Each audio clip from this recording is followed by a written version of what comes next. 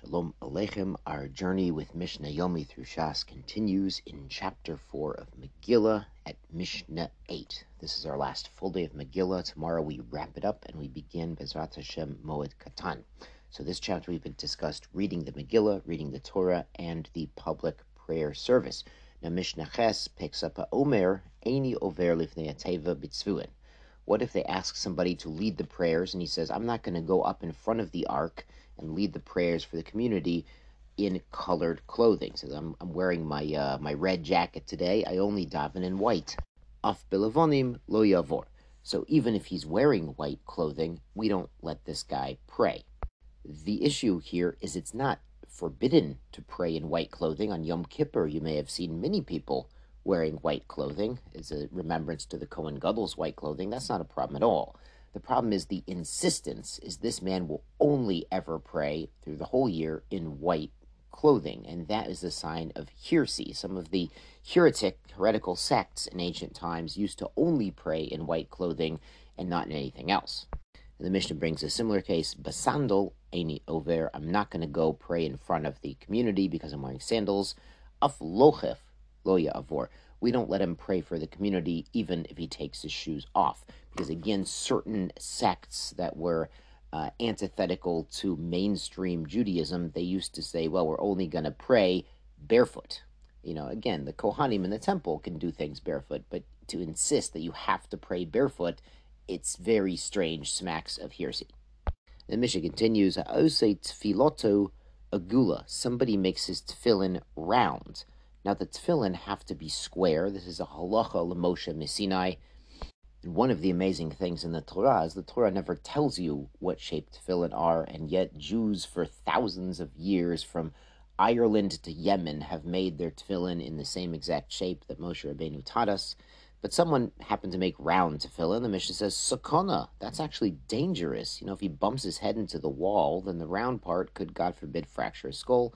Ve'ein ba mitzvah. And there's no mitzvah making tefillin in a round box. Because again, the mitzvah that Moses taught us is it's square. Netana ol mitzcho, he puts his tefillin on his forehead. Or pas yado, or the palm of his hand. Hareze der chaminut. This is also not the mitzvah. It's the way of the heretics who took things very literally.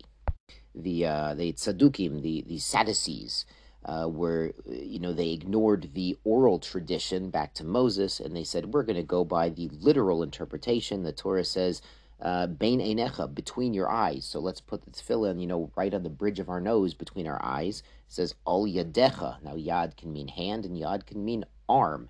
And we have a tradition that it really means on the bicep. They would actually put it on their hand.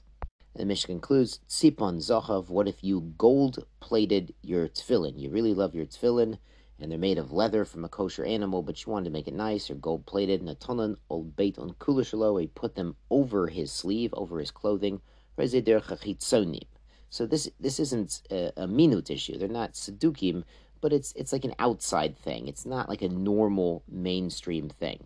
Now, these last guys are not actually heretics, but it's a little weird. You can't go gold plating your tefillin. It could be nice, but it's not the normal thing to do. Sometimes the biggest struggle in life is just to look around and be normal like everyone else. The Mishnah Tes continues with some prayer-related issues. Ha'omer yivarchucha tovim. Someone's praying and he says, the good people will bless you. He's talking to God. He says, God, the good people will bless you. This is also heretical because, listen, everyone should bless God. Even people who aren't completely good still can have a relationship with God. God is not only for the ivory tower intellectuals and the greatest of tzaddikim. God is accessible to everyone. Mishnah continues. Someone says, Al kan sipur yagiu rahamecha. Your mercy should reach to the nest of the birds. Now, this refers to the mitzvah of shiluach haken, of sending away the mother bird before you take the eggs. Now, the Bartanura points out there could be multiple problems with this statement. He could be saying that God's mercy should go on birds and not anything else. Or you could also be saying, God, you made this beautiful mitzvah because you're so merciful. Yes, it's true, God is merciful, but God is also just. And as the Bartanura points out, it's not that the mitzvot, the commandments, are simply out of mercy. It's a gezerah. We can't always understand all the reasons behind God's mitzvot. The Mishnah adds, someone says, Al tuv yizacher shmecha.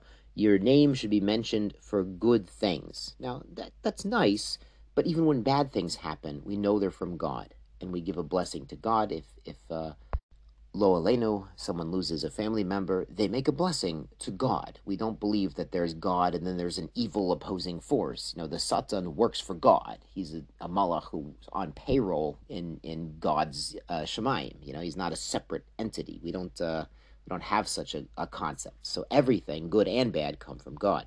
Mishnah adds modim. He says modim twice. Mishot kinoso. So all these cases, we silence the person. We don't let him pray in public. We don't let him say these things in public. Modim, the issue is, modim means like, I acknowledge you, I thank you. If he's saying it twice, it sounds like he's thanking two different forces. And the Mishnah adds a similar idea, hamchone be'arayot, mishot kinaso. Someone's talking about Torah, and he's explaining the verses about arayot, about illicit relationships, but he uses them as a kinui. He says they're not to be taken literally. The Bartner explains, instead of so when the verse says, "Do not uncover your father's nakedness, do not uncover your mother's nakedness," so he means so this guy says, "Oh yeah, it means you can't embarrass your parents or reveal their secrets." But the literal intention is that it's dealing with intimate relationships that are forbidden. The Mishnah continues, Omer mizorecha loti ten lahavir lemolech. Somebody takes this pasuk about you shall not give your children over to the molech, that famous ancient child incinerator. So he explains this to mean mizorecha loti ten leobera be'aramuta, meaning you can't make children with a non-Jewish woman, that a Jewish man should not live with a non-Jewish woman. Mishatkin tub nezifa. We silence this person and give him a rebuke too, because he's really distorting the literal meaning of the Torah. The verse is literally talking about somebody who gives his children over to the worship of Molech. There's actually different opinions if the children were literally burned or walk through fire, or maybe they burned some children and other children walked through fire. I've heard an explanation that the idea behind these Molech worshippers, Hashem should wipe them all out, is that they thought by sacrificing some of their children, the other children would become stronger and more successful.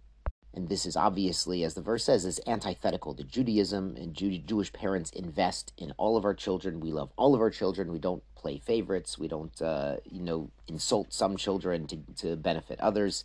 So thank God, we should all be blessed this Yom Tov, this holiday season, to enjoy our family, our children, have nachas, have Jewish joy and pride in our children and grandchildren, God willing. Wishing everyone good Shabbos, good Yom Tov, Chag Sameach, Shabbat Shalom. Be well.